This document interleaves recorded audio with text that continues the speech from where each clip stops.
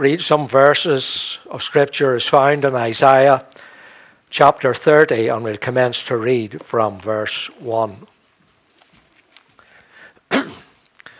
Woe to the rebellious children, says the Lord, who take counsel, but not of me, and who devise plans, but not of my Spirit, that they may add sin to sin, who walk to go down to Egypt, and have not asked my advice, to strengthen themselves in the strength of Pharaoh, and to trust in the shadow of Egypt. Therefore the strength of Pharaoh shall be your shame, and trust in the shadow of Egypt shall be your humiliation. For his princes were at Zoan, and as his ambassadors came to Hanes. They were all ashamed of a people who could not benefit them, or be helped or benefited, but a shame and also a reproach. The burden against the beast of the south, through a land of trouble and anguish, from which came the lioness and the lion, the viper and fiery flying serpent. They will carry their riches on the back of young donkeys, and their treasures on the humps of camels, to a people who shall not profit them. For the Egyptians shall help in vain, and to no purpose. Therefore I have called her Rahab Hem-Shebeth. And what God is saying, he's saying that the nation of Israel are a people who are trusting in a man to do for them what only God can do. Verse 8. Now go write it before them on a tablet, and note it on a scroll, that for time to come, forever and ever, that this is a rebellious people, lying children, children who will not hear the law of the Lord, who say to the seers, do not see, and to the prophets, do not prophesy to us right things, speak to us smooth things, prophesy deceit. Get out of the way, turn aside from the path, cause the Holy One of Israel to cease from before us. Therefore, thus said the Holy One of Israel, because you despise this world, and trust in oppression and perversity, and rely on them, therefore this iniquity shall be to you, like a breach ready to fall, a bulge in a high wall, whose breaking comes suddenly in an instant. And he shall break it like the breaking of the potter's vessel, which is broken in pieces. He shall not spare. So there shall not be found among its fragments a shard to take fire from the hearth, or to take water from the cistern. For thus saith the Lord God, the Holy One of Israel, in returning and rest you shall be saved. In quietness and confidence shall be your strength, but you would not. And you said, no, for we will flee on horses.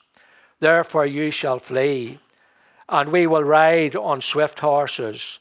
Therefore those who pursue you shall be swift. 1,000 shall flee at the threat of one, at the threat of 5 you shall flee, till you are all left as a pole on top of a mountain, and as a banner on a hill.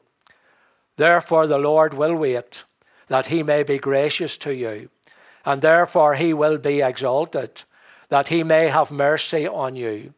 For the Lord is a God of justice. Blessed are those who wait for him. For the people shall dwell in Zion at Jerusalem. You shall weep no more. He will be very gracious to you at the sound of your cry. When he hears it, he will answer you. And though the Lord gives you the bread of adversity and the water of affliction, yet your teachers will not be moved into a corner any more, but your eyes shall see your teachers. Your ears shall hear a word behind you saying, this is the way, walk in it. When you turn to the right hand, when you turn to the left. Your ear shall hear a word behind you saying, this is the way, walk ye in it.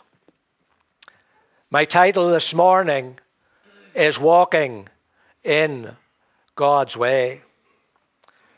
Isaiah, no doubt classed among the great prophets of the Old Testament, is facing a challenge that seems impossible.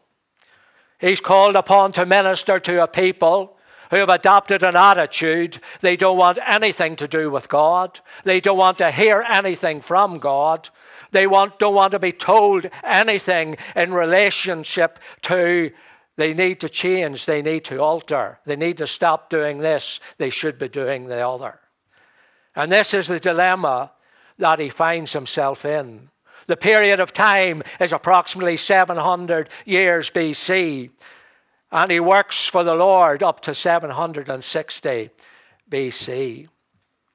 Isaiah, I'm sure as we have read what he has written, was a man frustrated with the situation. It seemed to be, it presented to me that all his efforts seemed to achieve nothing. It was as his words that he spoke from the Lord were falling on deaf ears. Maybe he felt like sometimes we as preachers feel we're preaching to the back wall and we're getting no response. But that's where he was. And God said to him, no, make a note. Make a record. Tell it as it is. Put it on record. This type of people this nation is. That no one in future will be able to say they weren't that way. They weren't behaving that way. They didn't adopt that attitude. But when they go back to what the word has been written, the evidence will be there to verify what they were like. Well, could Isaiah identify with the writer in 2 Chronicles 30 and 8 when he wrote that these people were a stiff-necked people? His plea in 2 Chronicles was that they be not stiff-necked as your fathers were, but yield yourself unto the Lord. But Isaiah wasn't the only one who was frustrated, if frustration is the right word to refer to God. God said of this people, as he spoke to Moses, behold, it is a stiff-necked people, in Exodus 32 and 9. And again he repeats it in Deuteronomy 9 and 13. He says, I have seen this people, and behold, it is a stiff-necked people. And in Deuteronomy 9 and verse 23, we see God adopting an attitude where he's going to destroy the nation. He's had enough with them. As far as he's concerned, they're not prepared to come his way. They're determined to go their own way. And God says, I will destroy the nation and I will start again. And in verse 25 of Deuteronomy 9, we see Moses pleads for the people. It wasn't a short prayer. It wasn't a quick prayer. But for 40 days and 40 nights, he prays unto God. What does he say in verse 26 of Deuteronomy? I prayed therefore unto the Lord and said, O Lord God, destroy not thy people and thine inheritance, which thou hast redeemed through thy greatness, which thou hast brought forth out of the land of Egypt with a mighty hand. So Isaiah writes. He tells it as it is. As I thought of it, he writes warts and all. Nothing hid, nothing concealed, nothing camouflaged. He called a spade, and that was the reality of it. And as we have read in chapter 30, he presents to us a nation on a slippery road. A nation who are determined to go one way. And they're not prepared to stop, to think, to turn and go God's way. What does the writer in Judges say about such people and such nations? that every man did that which was right in his own eyes. The writer of Proverbs in Proverbs 12 and 15 says, the way of a fool is right in his own eyes, but he that hearkeneth unto counsel is wise. For the nation, they had forgotten what God said in his commandments that he gave to Moses in Exodus 20, in which God said and clearly defined to the children of Israel, thou shalt have no other gods before me. Thou shalt not make unto thee any graven image. Thou shalt not bow down thyself to them, nor serve them. For I, the Lord thy God, am a jealous God. Not only were they wayward, but we see them facing challenges. For as a nation, they were facing the challenges of other nations rising up against them. But instead of looking to God and putting their confidence in him, they sought help from other nations. They tried to broker alliances.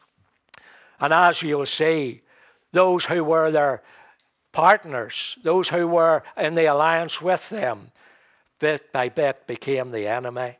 For as you read in 2 Chronicles 16, there they called upon the Syrians to help them against Judah. In 2 Kings 16, we see the Assyrians are now the enemy, and they call upon the Assyrians to assist them. And then as we read in 2 Kings, we find the Assyrians are the enemy, and they're now reaching out to Egypt. God says of them in Isaiah 30 and 9, that this is a rebellious people, lying children, children that will not hear the law of God. In verse 10, we're made aware regarding their treatment of the prophets. They told them to be silent. We don't want to hear what you have to say. If you're going to tell us something that's going to tickle our ears, something that's not going to put us under pressure, something that is going to make us feel good about ourselves and what we're doing and the way we're going, even if you're telling us lies, we're happy with that. And what do we see? Also, that they turned away from not only from what the prophets were saying, but in verse 20, it would indicate that the teachers, the preachers, those who presented the word of God, those who presented the law in the temple, those who constantly reminded them of what God's word said, they had pushed them to one side. They didn't want to see them. They didn't want to hear them. They pushed them out of the road, as one would say, out of sight, out of mind. And that was their attitude. And they set about buying alliances. And on this occasion, it was with Egypt. What did they do? They sent donkeys, camels, laden with wealth, gold, silver, precious things, to try and buy from a nation what God would have so freely and willingly gave them. What does God say in chapter 31 and verse 1? Woe to them that go down to Egypt for help. You talk about going back to the dog that bit you. Has the children of Israel forgotten? Have they forgotten their history? Have they forgotten what life was like in Egypt, where they were where they were in slavery for 400 years? Have they forgotten that the nation of Egypt was the taskmaster that they labored under? And yet we see them going to Egypt, cap in hand, asking for support, asking for help. Truly the nation was in an awful state. How was God going to fulfill his plan through his people, this nation? And we think chiefly that of the birth of Jesus Christ. Isaiah may have looked at the situation. He may have looked at the years of ministry that he had endeavored to bring to the nation. And he may have wondered, is there any hope? Is there any hope? Or is there no hope at all? And yet, what do we read in verse 17? You shall be left as a beacon upon a mountain, as the authorized King James tells us. That statement tells us there was a remnant through which God would fulfill his plan and purpose. There was a remnant, a little group who would call upon God, who will seek his face, who will repent of their sins, who will ask for forgiveness, who will follow God. What does God say? He will be gracious. He will be kind. What does he say? When I hear their voice, I will respond. And then he says to them that they will hear a voice from the teacher, from the preacher, from the Lord behind them saying, this is the way, walk ye in it. And as I thought of Isaiah 30, as I thought of what he had written, I said to myself, well, Lord, what are you trying to say? What message are you bringing to us in 2014? And then I began to realize that if we fast forward from 700 BC to 2014 AC, and we look at what Isaiah has written, will you not agree with me that he has described the situation of the nation in which we find ourselves today? For the world today, they don't want God. They don't want to hear from God. They don't want to hear from the teachers, the preachers, those who present the truth in the Word. They don't want anyone telling them, you shouldn't be doing this, you should be doing that. They're trying to sort their own problems out. Like Israel, they are involved in forming alliances. And they're paying vast sums of money to stay in those alliances. Surely as we put our thoughts back to the end of last year and the GB government, and what were they trying to do? They saying the price they were being asked to pay was too high. They were trying to renegotiate the terms of their conditions. They were trying to readjust the situation, and even the talk was of even withdrawing from the agreement altogether. And as we view what is happening in the world today, we may ask, as Isaiah asked in his day, is there any hope for the world? And this morning I can tell you there is hope. The answer is yes. For as there was a remnant in Isaiah's day who would call on God, there's a remnant today. It is the Christian church, through whom God will outwork his plan, who will call upon God for help and guidance, and who will maintain the standard and will walk in God's way. Surely the burden of responsibility is heavy, is weighty, and yet this morning we can draw comfort from God's word, which says, as the Apostle Paul writes in Philippians 4:13, I can do all things through Christ who strengtheneth me. And so the question this morning I would pose for your consideration is this: how do we keep walking in God's way? For we have to acknowledge, do we not, that not all the church is walking in God's way.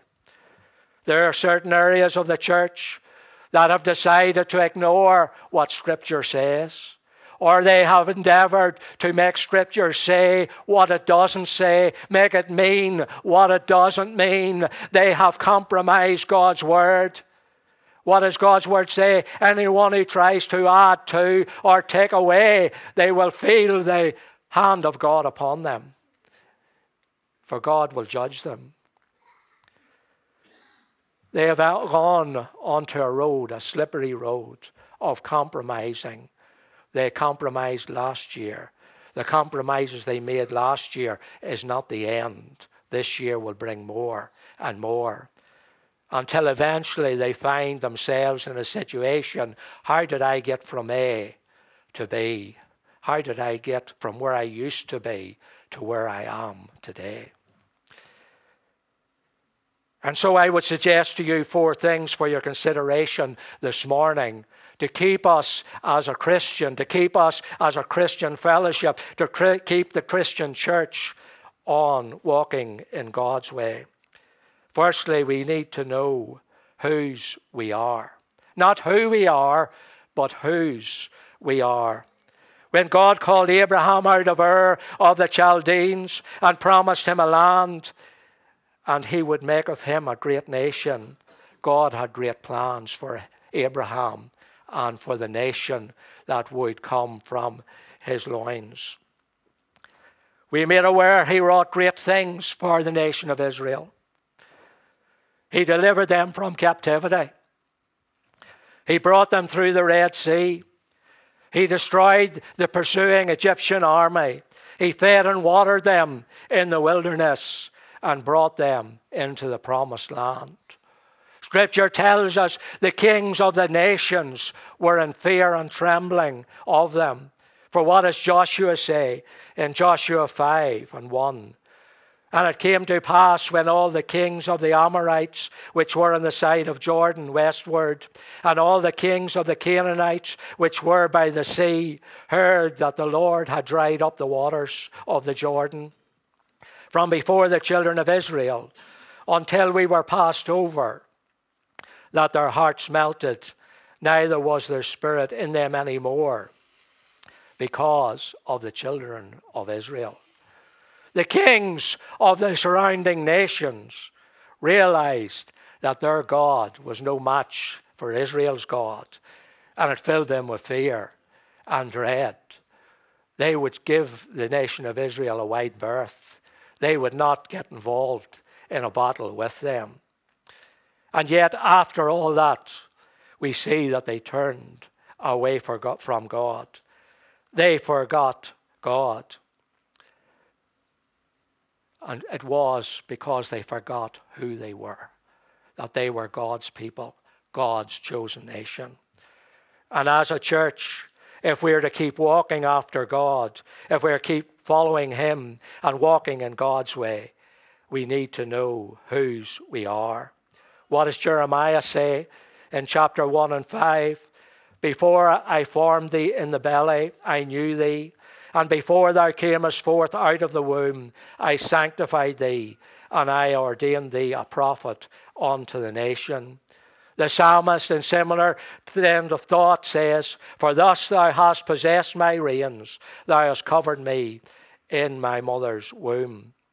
Both Jeremiah and the psalmist declared that they were not here by chance or accident, but by the divine will and plan and purpose of God.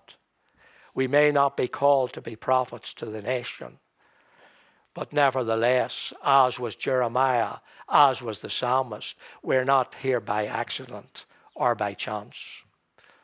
You know, for God has purposed that we be here, and he has a divine plan for us. Before our fathers and mothers even thought of us, God knew us. Before our fathers and mothers had even given any consideration to our future life, plans for our life, you know, God not only knew us, but he had planned for our entire life. From our arrival on the scene of time to our departure and everything in between, our salvation, our eternity. One of the greatest difficulties many Christians seem to have is, why am I here? They look at the circumstances of their arrival, and they look at the circumstances of their upbringing, and they say, I am of no use, no benefit. Why am I here? Why was I born? It had been better had I not have been born. For some, they're coping with that statement from their parents, you weren't planned, it was an accident. But I want to tell you this evening, that might have been the situation with their father and mother, but it wasn't the situation with Almighty God. For he knew, and he had planned before they were even conceived. And as they're found here this evening, God has a purpose and a plan for them, as he has for each and every one of us. What does Jesus say in John 17:12? While I was with them in the world, I kept them in thy name.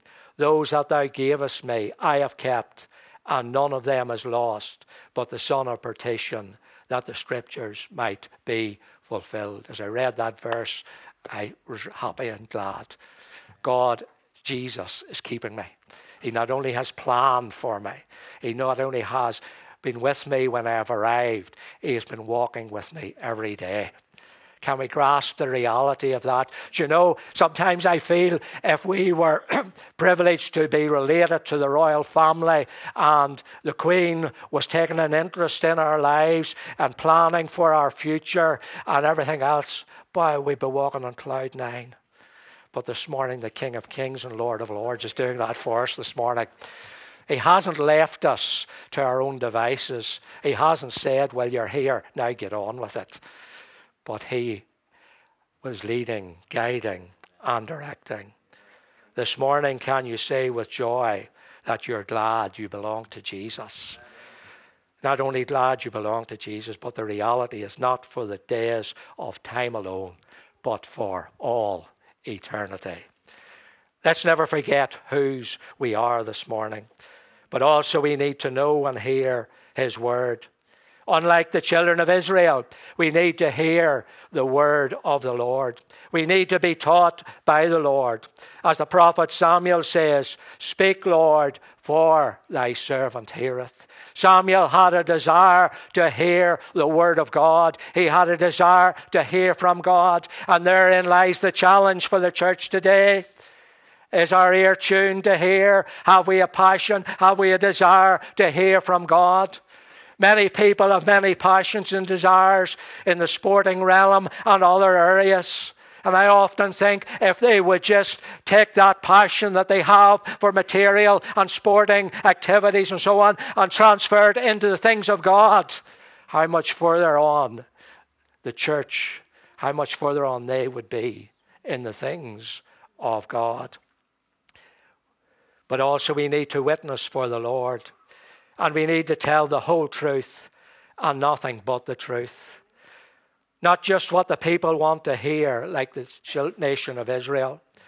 Luke, writing in Acts 4:20, says, the faithful will know God's counsel and will declare it all.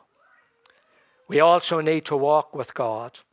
Again, in Samuel 3:19, it says that the Lord was with him, that is Samuel, and did let none of his words fall to the ground. Surely this morning we can agree, if we are faithful to God, he will prove himself faithful to us. Isaiah in chapter 57:15 says, he dwelleth with the humble and the contrite. Again, in 1 Samuel 3:21 we read, the Lord revealed himself to Samuel by the word of the Lord. The word is the instrument through which we know him. It is the Christian's telephone, and our ears must be attentive to his word. If we would know his mind and will, we cannot know Jesus apart from this. In shutting out his word, the Israelites shut off their appointed means of communication between them and God. What does Jeremiah write in chapter 8-9? The wise men are ashamed. They are dismayed and taken. Lo, they have rejected the word of the Lord, and what wisdom is in them. We need to declare the truth of the word of God with boldness. We may feel like Jeremiah when he said, behold, I cannot speak. But what did God say to him in Jeremiah 1:7? The Lord said unto him, say not, I am a child, for thou shalt go to all that I shall send thee, and whatsoever I command thee, thou shalt speak. But also, we must have faith. The writer in Hebrews has written that verse that we know so well, chapter 11, verse 6. But without faith it is impossible to please him. For him that cometh to God must believe that he is, and that he is the rewarder of them that diligently seek him. The definition of faith Faith is the substance of things hoped for, the evidence of things not seen. Faith acknowledges the things unseen and acts as if they were visible. So Noah built an ark. So Moses forsook Egypt. What does Isaiah say in chapter 20 and 29? Blessed is he who hath not seen and yet hath believed. You know, to say, oh, I see, is not the same as, oh, I believe. There is a need of faith if we are to see God's plan fulfilled through his church. What does he say? In Matthew, he says, he cannot do mighty works through us unless we believe. He says, if ye have faith as a grain of mustard seed, nothing shall be impossible. Jesus, speaking in Matthew 21 and 22, says, all things whatsoever you ask in prayer, believe, and ye shall receive.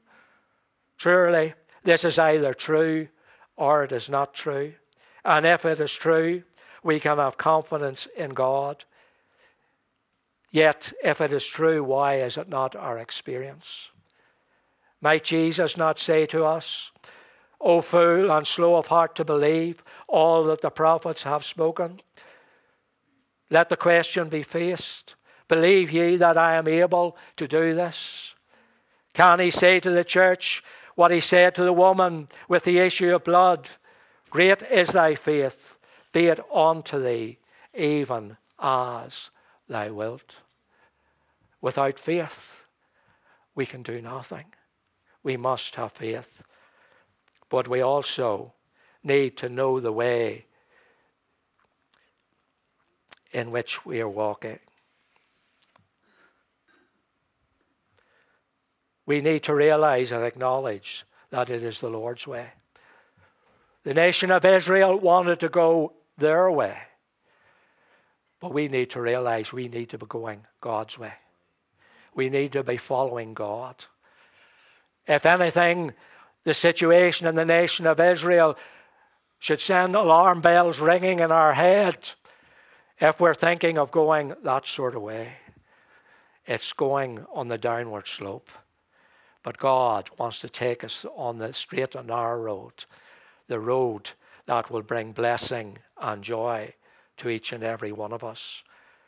And the wonderful thing is when we're walking in God's way, before we start the journey, he already knows how the journey is going to end. What does the writer in Psalms 91:11 say? For he shall give his angels charge over thee, to keep thee in all thy ways. Again, the writer in Proverbs 29:11 says, in all thy ways acknowledge him, and he shall direct thy path. We know the verse so well in Jeremiah 29:11, where God says, for I know the plans I have for you, declares the Lord. Plans to prosper you and not to harm you. Plans to give you a hope and a future. God has great plans for us. There are many who have approached this year and their attitude is, we'll wait and see what happens. I have a friend and his favourite statement is, we'll wing it and see what happens. And that used to really frustrate me. And for many, that is their attitude. But that's not God's attitude. God hasn't approached 2014 with an attitude, we'll see what happens, we'll see what unfolds. He has a plan made for every hour, every moment of the day, week, month, and the year. And he has a great plan for each one of us. A plan that he has specially chosen for each one of us.